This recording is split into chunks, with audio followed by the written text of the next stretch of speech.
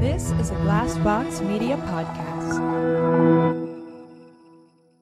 The episodes in this feed were originally published on Crawlspace. Please use caution while listening and follow Crawlspace Podcast for more.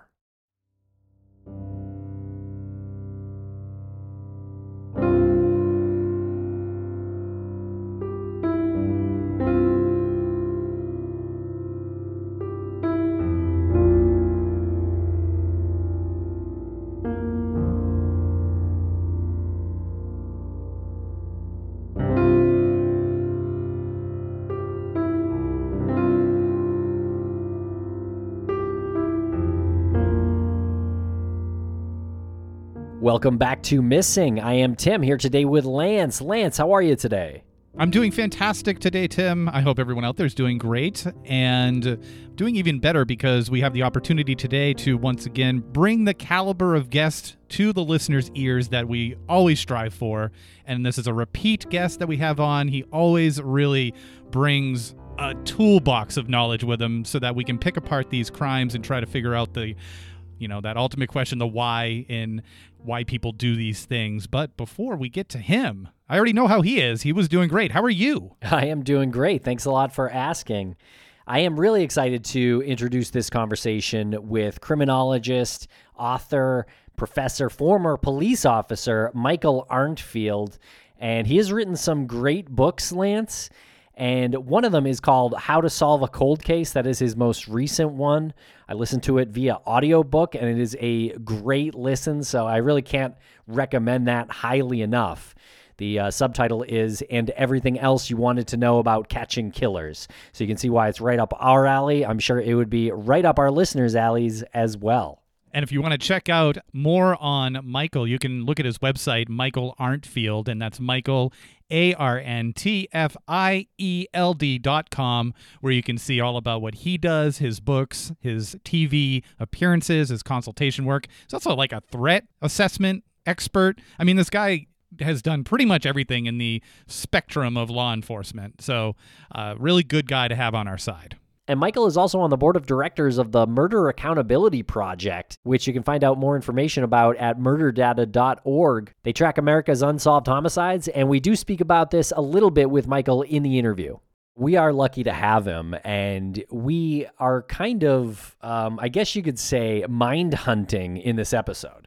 We released a series on the unsolved murder of Sheila Shepherd from 1980 in Saratoga Springs, New York. You can scroll back just a couple months and find that series here on Missing. So one of the things we had always wanted to do was follow up with someone like Michael, and really, Michael is the perfect person to run some ideas by and ask him some questions about Sheila's murder. Some of it he speaks generally, but some of it we speak very specifically, and you'll hear some clips from our series on Sheila Shepherd's murder. I love the fact that we speak generally and then very specifically, because sometimes you do have to take that wider view, that wider lens perspective in order to take it all in before getting down to the finer details of it. And we were communicating about this earlier, that Sheila's murder is like a perfect storm for anybody who is looking into profiling a crime like this. Unsolved. The law enforcement is open for assistance in Sheila's case, and there's so many elements to this that once you think you know what happened, something else backs up something completely different. So it really is, again, like a perfect storm for anybody who wants to profile a murder like this. And we also speak about the solved murder of Melissa Jenkins a little bit in this episode. And we start that part of the conversation by asking Michael about killers who kill in teams. And that is what we found in the murder of Melissa Jenkins with Patricia and Alan Prue. And as far as teams are concerned, Patricia and Alan Prue were married. They were convicted of kidnapping and subsequently murdering Melissa Jenkins, who was a Vermont school teacher. She was 33 years old at the time, and both of the Prues are currently serving life sentences. This happened on March 25th, 2012, and we did cover this in 2 episodes in December of 2022. So be sure to check those out. And Tim, this is a fantastic conversation, but some people might think it would be more fantastic if there were no ads in there. And is there some place where they can find this episode plus every single other episode we've produced without those ads? I mean, there's got to be a place on this green earth. There is a place. Okay. Yes. It's called Missing Premium. Folks can now subscribe in their Apple Podcasts app to Missing Premium. You get ad-free episodes, you get early releases, and our weekly bonus show, which you will love. And if you're not an Apple user, you can go to missing.supportingcast.fm and sign up for the exact same product there. And let's talk social media. If people wanted to get updated on things that we're doing or episodes, where would they go if they wanted to get these updates via social media? Well, listeners can find us on social media at Missing CSM. Thanks a lot for listening, everybody. We're going to cut quick to commercial here, and we'll be right back with Michael Arntfield.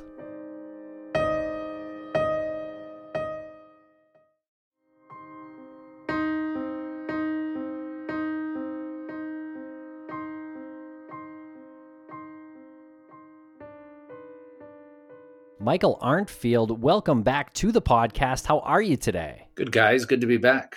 You guys are doing well. This is always a fun show to, all things considered, given the content, be a part of.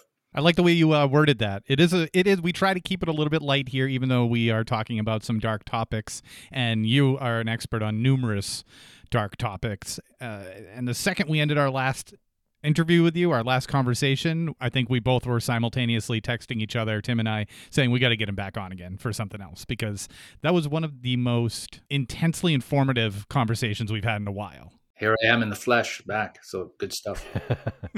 Yikes. Well, thanks a lot for coming back.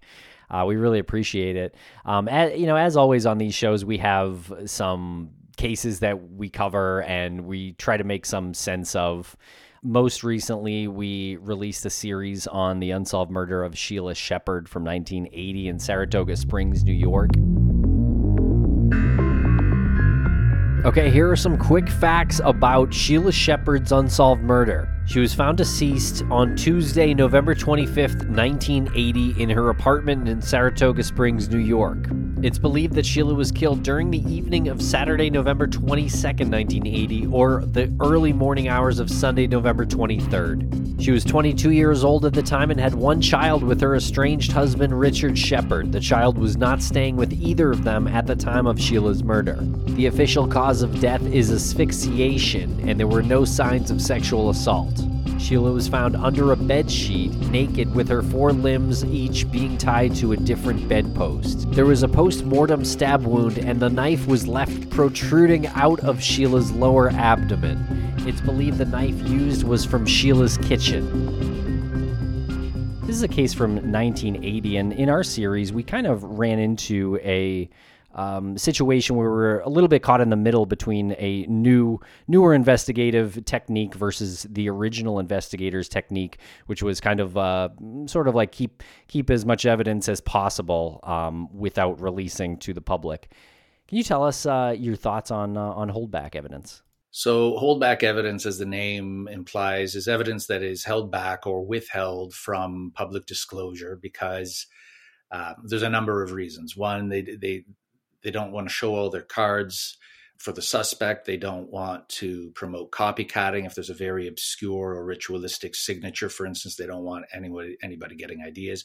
But at the same time, that degree of specificity regarding the facts is also how police are going to vet and corroborate either tips or confessions or just witness information. Someone calls up and said, yeah, my husband came home 3 hours late and disheveled and sweaty and had a cut on his hand, and his story was weird. He's never had any connection to this victim. I'm just giving a hypothetical scenario. But right there, for instance, if the nature of the weapon or the nature of the injury was holdback evidence, the police are going to know that there's something to this maybe. And this is not someone with some other outlandish story that can neither be verified nor falsified. So this is a good way of managing information, managing the flow of information. After time, it's important that investigators reevaluate what they're withholding. So I mean, in the initial days and weeks and even months, yeah, you're not going to reveal what souvenirs were taken. You're not going to reveal the specific nature of the weapon necessarily. If the body was moved or posed or something done to it, as there was in this case with the placement of the sheet over the face, you're not going to reveal that. And I'm not sure what value that would add eventually if you were going to release that. So saying the body was covered isn't necessarily going to yield any greater number or quality of tips. But if a souvenir was taken and someone can think back and say, so after 2 years, maybe they want to say, let's release the fact that photographs were taken as souvenirs, and see if this jogs any memories of someone who just all of a sudden was in possession of these, what seemed to be other people's albums. I can remember a case here in Canada that's cited in my last book, How to Solve a Cold Case, whereby for 45 years, they withheld the fact that this young girl's death as a result of being run over by a car. And then they decided, well, now we're going to reveal she was struck by a car intentionally, apparently. That would have been nice to know when body shops could have been canvassed, when neighbors may have noticed that the car parked in the driveway is no longer there, when, again, body men out of jurisdiction even have customer from out of town showing up with damage consistent with what they've read in the news. All that would have been key then. I don't know why that was held back. And I don't know who was thinking what to say. Well, now let's reveal it 45 years later. It's entirely useless. If anything, it just underscores how mismanaged the original investigation was. So that's another thing investigators need to consider is, okay, if we're going to incrementally sort of loosen up on some of this holdback information, which of these are going to yield ideally useful tips, maybe stimulate the offender if he's still alive and monitoring the case in the media and get him sweating and maybe doing something stupid, and which revelations are going to also reflect poorly on the department. It's not just like they go down a list and say, okay, after 3 years, release this, after 3 years, release that. This is really a very nuanced process that these conversations take place at sort of the highest levels. In your experience, have you ever seen a investigator from a previous generation influence the investigators in the current generation? Because specifically speaking, when we were in the room and the initial investigator who was looking into Sheila Shepherd's murder took issue with something that we had seen that perhaps we shouldn't have seen, that the other investigators gave to us to look at. And there was nothing taken from the apartment. The only thing that's been reported as missing is the photographs, right? I'd rather not comment what is missing from the apartment, if anything. You know the protocol on those release of that information? You could tell that he was influencing them, saying, well, I don't really think this should be out there right now. But he wasn't on the case anymore, and he no longer worked for law enforcement. Have you ever seen anything like that? And does he have any authority to do that? And do they have any cause to listen to him? That's a good question. So does he have authority to do it? No. Is there an institutional ownership of these cases, or a perceived institutional ownership whereby there is a continuity of previous and current investigators, both living and dead, whose wishes and methods you sort of need to respect and not and take with a grain of salt in the context of the time in which they were operating. So you won't see a lot of new investigators throw the original investigators under the bus or totally lampoon the original investigation. In many cases they could, but they don't. I mean, again, whose benefit does that serve? The idea is that this is a team effort from beginning to end.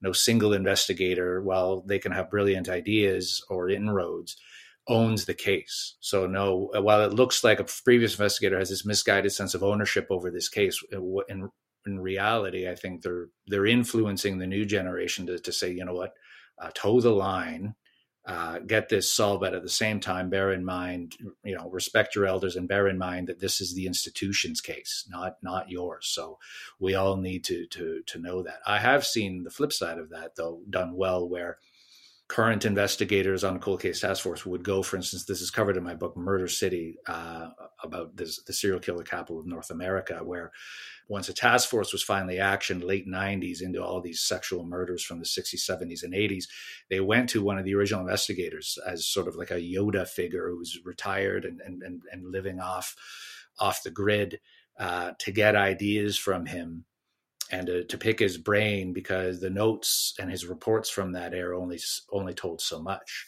So he really sort of, I think, helped mentor them, because again, surviving records from, like, the Shepherd case is 80, but I mean, if you go back further than that, these records are really paltry. So you need a living witness really to see all the colors of the case. Now, what about a bed sheet found over the victim's body, or just really covering of a murder victim by the killer? What does that tell us about the killer or their connection to the victim? There's different schools of thought on this, and again, it varies by case, but in general, the covering of the face in particular is correlated with a process known as undoing, psychological undoing by the offender. So this is often associated with cases where there's a frenzied murder in the heat of the moment, crime of passion, and then very quickly a sense of sort of remorse.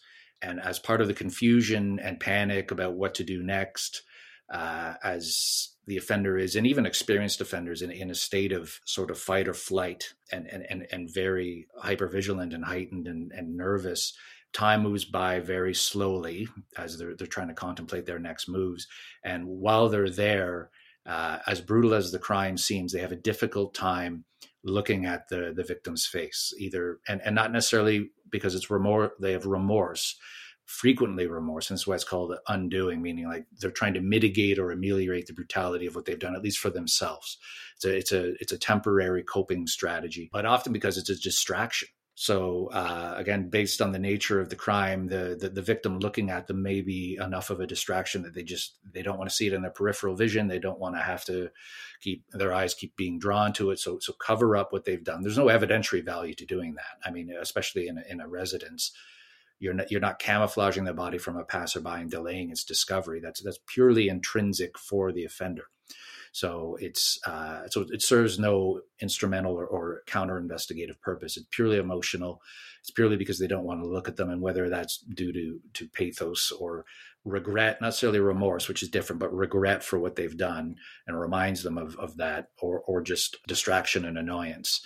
That's why that's done. So frequently when that is seen, the thought is, and again, each case is different, that this is someone at least with enough common sense and enough latent empathy that they either knew the victim, and there is some, again, a latent sense of, I'm sorry, I did this, or that this person likely hasn't killed before. And by covering up the victim, at least until they get used to this and their post-crime behaviors become a little bit more sophisticated, and they can manage better in that stressful moment, that this is a strategy that they're using. There is one notable exception to that I can think of, and it's, again, a Canadian case covered in Murder City, where the undoing, very psychologically complex offender. He was a competitive bodybuilder, very well liked, very sociable, but he had debilitating obsessive compulsive disorder, and part of his intrusive thoughts, his obsessions were necrophilic fantasies. So he trained every day to go to the gym so that he had the strength and dexterity. This is pre-parkour. To scale apartment building exteriors like Spider-Man. And he would go through unlocked balconies on upper floors. If women lived alone, he would smother them in bed and then have sexual relations with the corpses. But then his idea of undoing, because this is well beyond a crime of passion. He's put considerable fantasy investment into this. He's trained and rehearsed for this.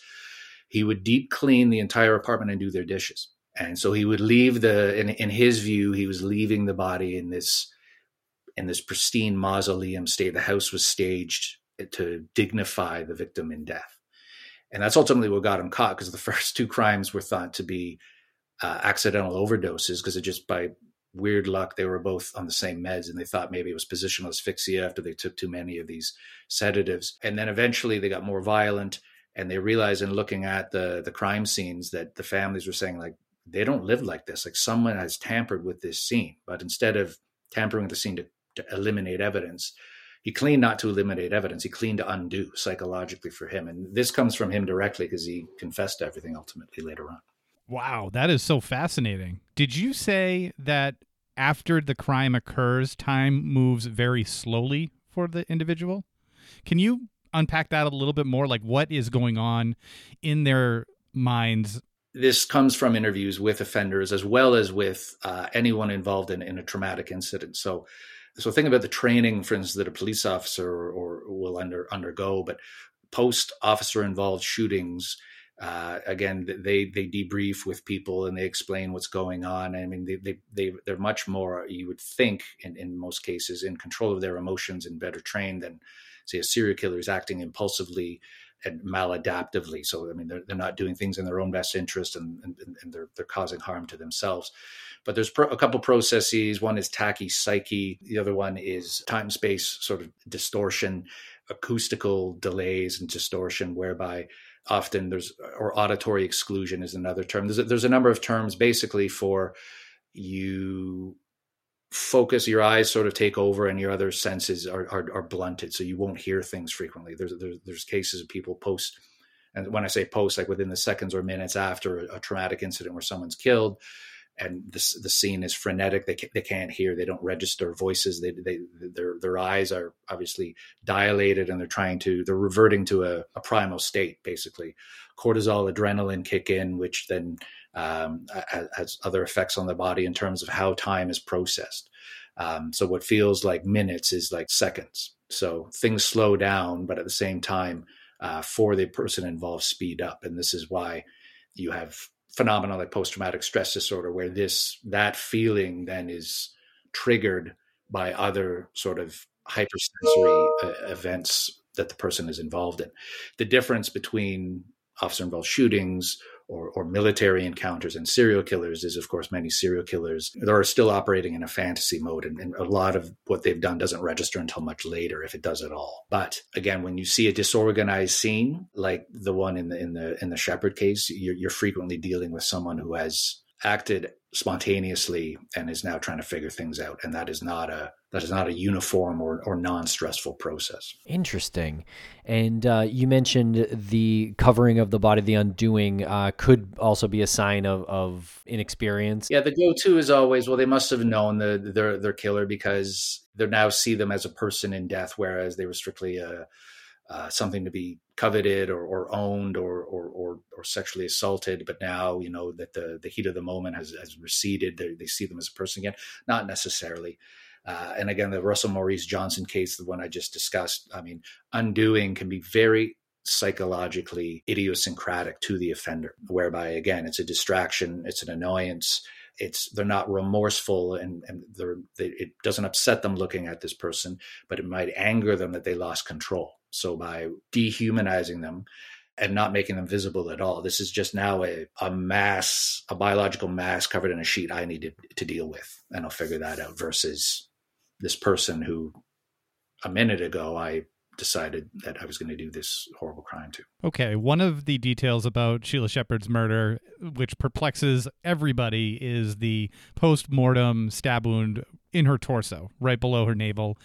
It was proven to be post-mortem. How do you see that? Yeah, there's a contradiction of crime scene behaviors seen in this case, to the extent that, and without second guessing the quality of the ME's work or the crime scene work at the time, let's bear in mind it was 1980. Until recent developments in Europe, where now we can narrow time of death to like a couple minutes. Time of death is a moving target, especially in 1980. So I would need to, and maybe you've got it, see the specific lab report they're relying on to say that that's post-mortem. Sheila's the cause of death was asphyxiation. So she has a gag in her mouth. The scene is almost staged to look like it's violent. She's tied up, she's stabbed in the abdomen, but it all looks to be post-mortem. Stab wound, they have a picture from the autopsy where the knife doesn't hit any organs. Any organs, yeah. Just nothing that would, and it's a small, it's like not a butter knife, but it's like the size of a butter knife, like steak knife, like a small steak knife. But you'd have trouble cutting a steak with it. I would love to talk to the coroner if if he were alive, say, how sure are you? I mean, I know you're going off of pretty much the same science that we are now, you know, the lividity and the rigor mortis and stuff like that, but if it opens up all sorts of other possibilities. If say she was killed on Monday, and not, then people who have, alibis or who weren't in town and that weekend, now could have happened Monday. Do they come back into play? So asphyxiation with what's called an improvised gag, which is when an item immediately available. And again, in a couple of cases in Canada covered in Murder City, appears to have been brought to the scene as a ritual by the offender. But an improvised gag in most cases is something can be shoved in their mouth to avoid them from biting, from screaming, to muffle. In some cases, it has an additional sexual purpose. And evidence of sexual assault or no? No evidence. But she was naked and tied to the bed with her hands, her wrists, and her ankles. And again, the thought is that the bindings are post-mortem. Is that right? Yeah, that's correct. And property of hers. So nothing that the killer brought in that we know of. So like maybe I think it was like a robe tie. And then I think shoelaces as well. Yeah. Okay. Yeah, very interesting. So, I mean, an offender brings their own bindings to a scene, fits a certain archetype, highly sadistic, highly organized. This doesn't sound organized. I mean, it sounds like a lot of this, quite frankly, is probably crime scene staging, whereby there's this elaborate tableau set up where she's tied to the bed. It looks ritualistic. It looks sadistic. And then stabbing would be, like this was a frenzied sexual homicide when it wasn't. That at the same time, improvised gags are frequently sexual, and you don't need to have a conventional sex assault for it to be a sexual homicide. And that goes back to Crime Classification Manual, Volume 1, 1992, the work produced by the original core of FBI analysts, along with Ann Burgess, that's depicted in Netflix's Mindhunters. So one of two things happens. It is a sexual homicide, and the bindings were added, again, possibly for additional ritual sexual value. She may have been, you said photographs were taken from the scene. This setup, the way you describe it, with the knife left in the body, the bindings, the face covered, this is either done to throw off law enforcement, which is the whole purpose of staging, is to create contradictory narratives that confuse how evidence is collected, have the theories formed by investigators early on, or this is all paraphilic and sexual and done for the benefit of the offender. You can't rule out Polaroids of her in this state having been taken, that it actually is very sexual and very ritual. So, which in that case would suggest that the what looks like undoing and the face being covered is, again, what we call subterfuge, a distraction for police.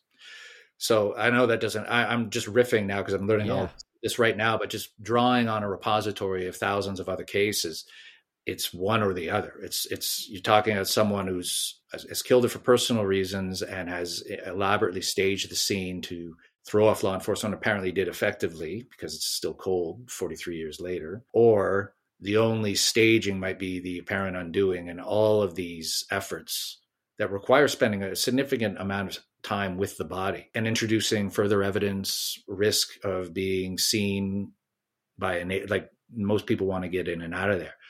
The excessive time spent post-mortem with the body to elaborately do all this stuff is conversely ritual and probably necrophilic, which means that this is not a newbie offender. This is probably a sophomore offender, has killed probably at least two other people. And we'll be right back after a quick word from our sponsors.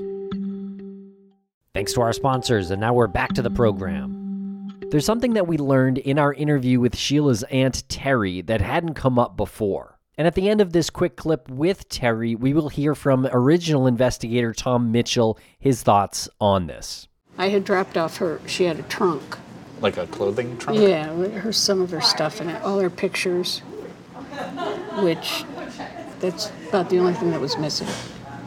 She loved showing pictures. This is my baby, this is Colorado, this is my Aunt T. But there was a smaller box of photos? Yeah, there was a box of photos. And that was what's missing now? That was what's missing. Do you know for a fact that she did have them inside and had looked at them before? She told her mother she had them. Oh, she did? Okay. Yeah. It'd be just like her to go, you want to see my baby, and this is in California, and this is in Colorado. I'd rather not comment what is missing from the apartment, if anything. We asked Michael his thoughts on the potentially missing photos. So the police could, I would say, conclusively determine if these photographs were taken, because there would be, at the time, you had to get photographs developed. In Saratoga Springs, there would be a handful of places to get that done. And there'd either be a receipt for that. They would almost certainly canvass those stores that provided that service to see if that had been done. There was probably a strip of negatives or even the envelope that the photographs were provided in left behind and the photo's gone. They may have already been put into frames. Depends. Again, that's information they could have gleaned from the interviews with her mother, perhaps. But we know that taking souvenirs is, again, highly paraphilic. So it's connected to sexual disorder, violent sexual fantasies. Not always violent, but in this case, you're dealing with a criminal paraphiliac whose sexual compulsions necessitate criminal activity. That brings us back to then that, yes, this is, we shouldn't, undue focus should not be placed on the undoing. It's probably incidental, distractionary, and you factor in bindings, post-mortem activity with the body, post-mortem staging, and in fact, posing. Posing and staging are different. Staging is done to throw off police. It's instrumental. It provides an investigative countermeasure, buys the offender time frequently. Posing is purely expressive. It actually is detrimental to the offender's long-term prospects of getting away with it. But the erotic value of being there longer and moving the body around like a possession and taking photographs or sketching it or doing other things to it is worth the risk, because that's ultimately what this was all about for the offender. And this is going to then fertilize their future fantasies. And that's why I'm saying this doesn't sound like a first-time offender. You don't start here. First-time offender is nervous, makes mistakes, will abandon the binding process perhaps halfway, will take the knife with him knowing that there's going to be maybe one day recoverable evidence on that, which there would be in this case. Again, it was about 10, 15 years later that law enforcement began to understand, because there is no, and I'm using scare quotes, rape in the traditional narrowed thinking sense, does not mean that this is not a sex act for somebody this depraved. Her encounter sounds like somebody that was there with no weapons, no accessories or paraphernalia or weapons, and procured all of them at the scene, which opens up a realm of possibilities in terms of, again, is this an experienced offender who knows not to have this stuff? I mean, think of the Idaho University murders, right? The fact that the suspect can be proven to be in possession of this weapon ahead of time, and if recovered after the fact, is going to be huge in terms of how that case is prosecuted. So by procuring weapons at the scene, they're not traceable back to anyone but the victim in many cases, unless somebody else lived there. But I mean, this case is solvable. What's being done now with investigative genetic genealogy and a couple of these private labs in the U.S., Othram Inc. in particular in Texas, where, I mean,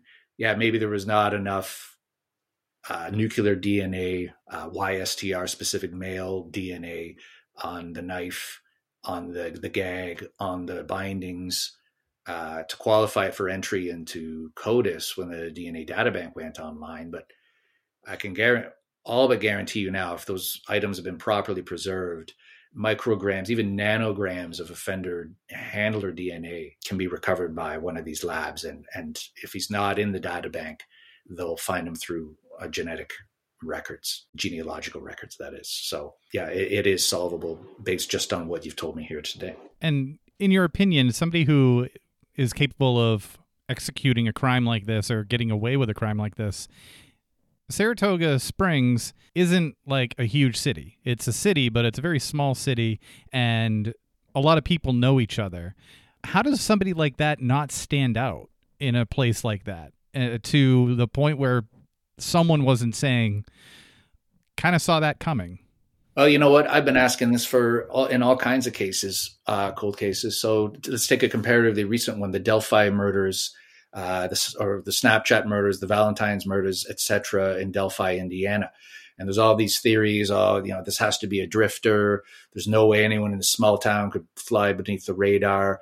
They arrested a guy in Colorado who was harassing people in a park and thought that might be related. And I said the entire time, no one but a local would know the intricacies of those trails to be able to carry out this, to be as brazen to carry out this crime. He likely lives in the immediate vicinity and is there a lot. And lo and behold, the guy had never moved. He lived nearby in a town of like 12,000 people. I mean, we know a male's responsible, just again, going on the balance of probabilities. Town of 12, cut that in half. You've now got 6,000 suspects. So start there. I can think of 2 other cases in Indiana alone where it was always the thought was it's a drifter. He then got busted for something else. He's in the state pen. He's never offended again. Look at the case of April Tinsley. The guy lived in a trailer park and never moved. And again, a few miles from the crime scene. And he never even turned up in a police canvas. It makes no sense. I'm not sure how then they prioritize suspects other than rousting people they liked for it. But the evidence obviously wasn't there. So, I mean, again, methodologies have improved. The research by groups like the National Center for the Analysis of Violent Crime, which is the FBI's essentially academic wing so FBI arrests people, puts together prosecutions, develops all these methodologies with it. Somebody actually tracks, in this case, what are the demographic details of the offender? How many people did he kill before? And they keep all the metrics on these people. And it's all available now to law enforcement and to criminologists. So we have a massive data set to look at,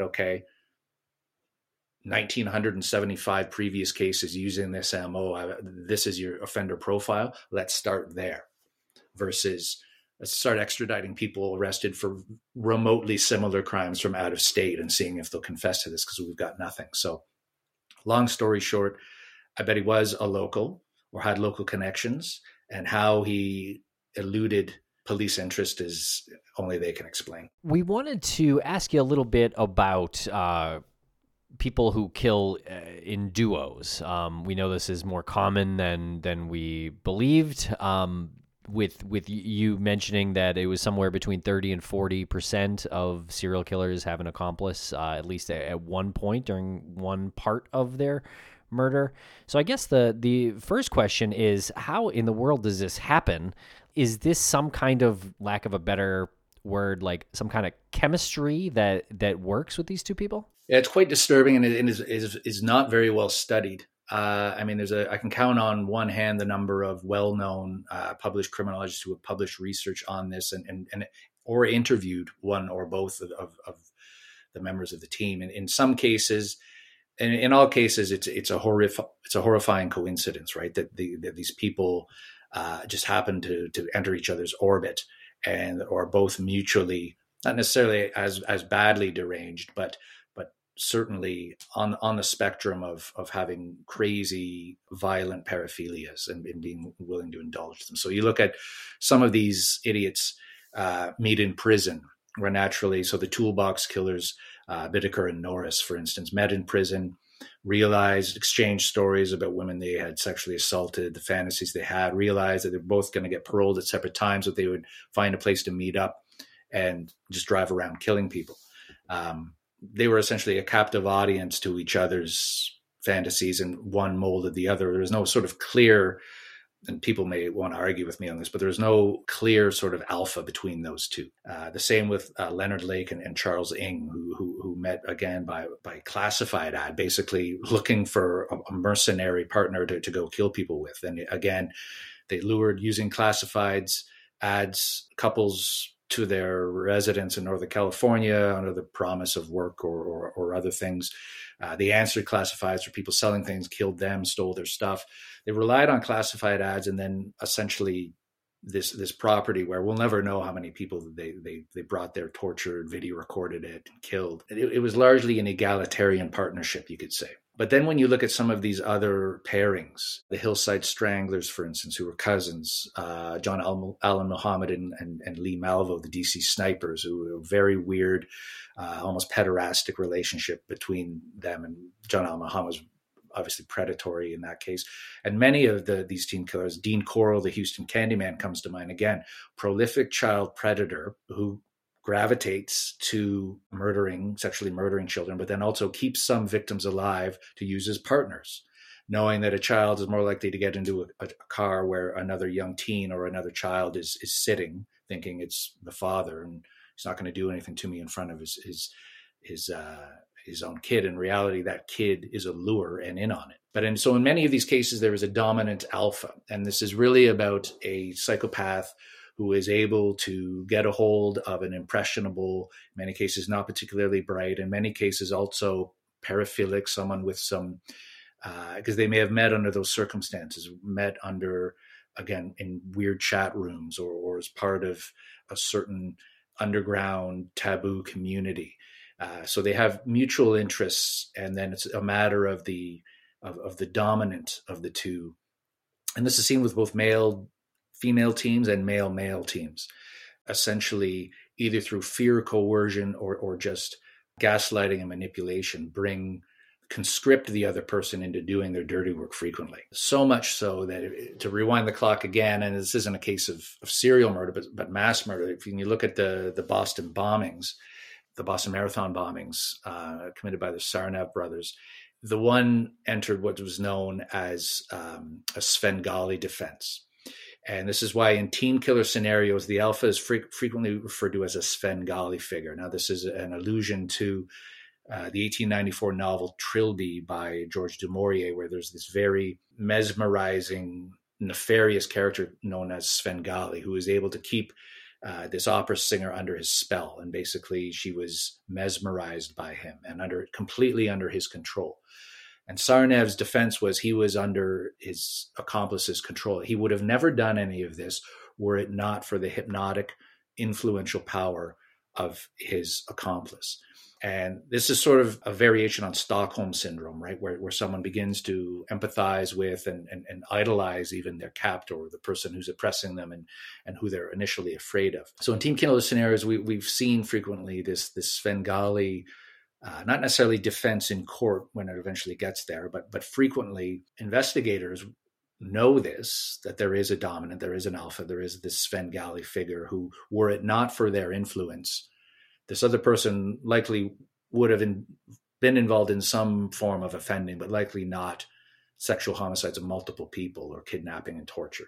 So they know they're the weak link. They'll try to flip them, even if it's not called the Svengali defense. That is often what law enforcement rely on when they take the weaker link and try to flip them into a witness. In some cases, that bond is too strong for, again, thinking back to some of these other cases, like the Toolbox Killers and Leonard Lake. And Leonard Lake killed himself immediately once police descended on them.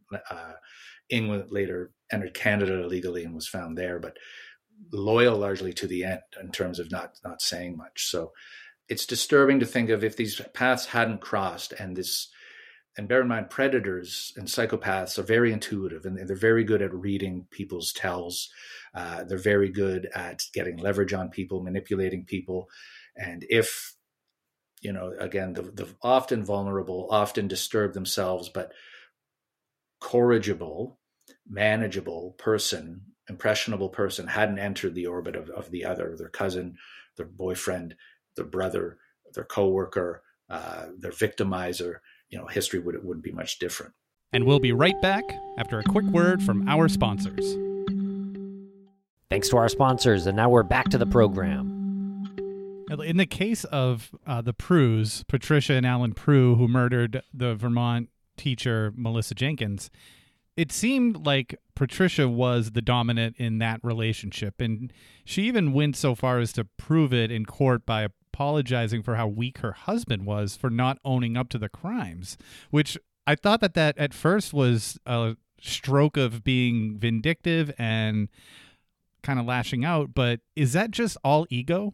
Partly, but that also speaks to the fact that she likely was able to exert that degree of control. I mean, if her need for control is protracted all the way through to that hearing, and she's able to emasculate him, and he's okay to go along with this.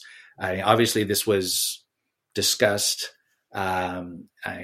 He's prepared, obviously, to let her characterize herself as the alpha and him as the submissive. But I mean, those aren't believably cooked up as legal strategies. That's typically reflective of the actual dynamic between the two. And Eric Hickey, Dr. Eric Hickey, was a psychologist and criminologist. He's now retired, professor emeritus at California State University, Fresno. I mean, he's interviewed a number of serial killers, spent considerable time with Jeffrey Dahmer. In fact, if you've seen the Netflix series Dahmer, where they talk about, I think it's in the final episode, that his brain post-mortem is being studied at CSU Fresno, that's who's studying it, was Eric Hickey. So this guy for years was one of my mentors, certainly, but I mean, was, in terms of scholars, the guy who had the best access to serial offenders and to mass murderers. And there's a few others like James Allen Fox at Northeastern and some others. But I mean, in terms of serial killers and then breaking them down into subtypes and subtypes of subtypes, Hickey was the one who came up really with the different dynamic models of team killers. So female-dominated male-female teams, male-dominated male-female teams, male-dominated male-male teams, male-dominated non-familial male-male teams, so coworkers, former inmates. So you've got this tree basically of how are they connected, how did they meet, who's leading the group, and then and by group I mean two or more, and then or team, and then based on that leadership scheme, how do they acquire their victims? It's all relatively prescribed when you break it down and you look at the history of them. And this is where we get like the total number from, when you see that at any given point, Dean Corll, who's always thought to have acted alone, John Wayne Gacy, who's always thought to have acted alone. There's instances, there's two people thought to be his accessories, and one of his and we can only guess who they are. We sort of know of one, but one of his surviving victims said, he had me on the ground and was choking me to death.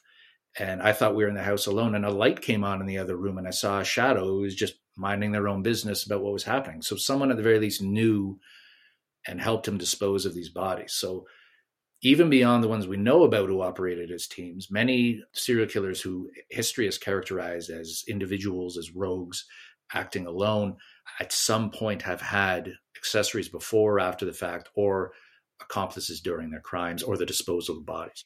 One question that's not so much connected to duo killers, but how can investigators connect murders to the same killer? What if they're in a different jurisdiction? Well, this is the whole basis for the FBI's Violent Criminal Apprehension Program, which is a questionnaire of 300 plus data points that is supposed to be, it's voluntary, it's discretionary, supposed to be completed and input into the system. What type of weapon? So take the Shepherd case. This would be, a case ideal for VICAP, because there's very specific nuanced behaviors, weapon brought to scene, yes or no, type of weapon, edged, manual, multiple, restraints used, yes, restraints brought to scene, no. These are all things that then could match the MO and signature seen in a crime in Saratoga Springs, Sarasota, Florida.